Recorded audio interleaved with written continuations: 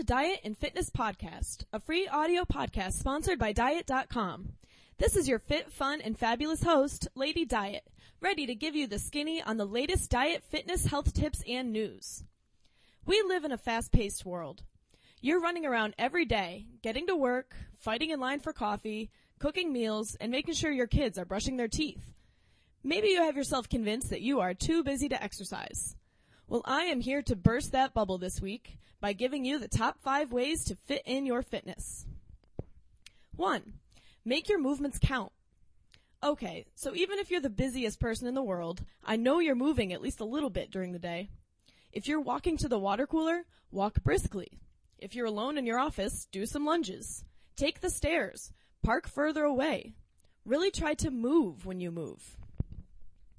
2. Who says the kids can't come? Don't use the little guys as an excuse for your inactivity. Having been a kid once myself, I know that they have boundless energy. I'd recommend using that as a motivator.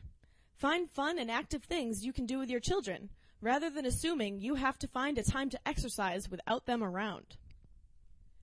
3. Get fit with Fido.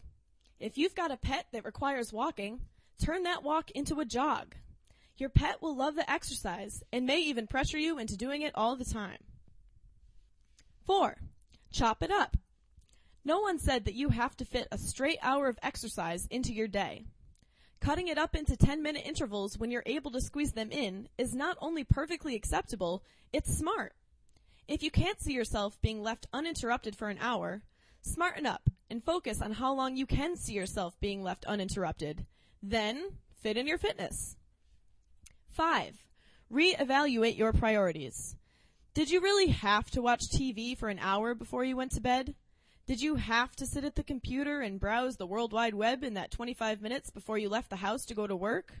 Before you say, I don't have time, stop and think about where all of your minutes are actually going.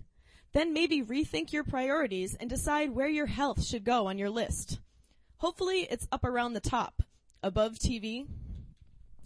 Lack of time is an age-old excuse for many things, but you shouldn't make excuses when it comes to your health. Make it a point to strike I don't have time from your repertoire of key phrases, and you'll definitely have time for one more thing, showing off your fit bod. If you have any comments or suggestions about today's podcast or any fun health, diet, or fitness tip, please feel free to email me at ladydietpodcast@diet.com. Stay healthy, stay fit, and stay focused with Diet.com. This is Lady Diet, signing off.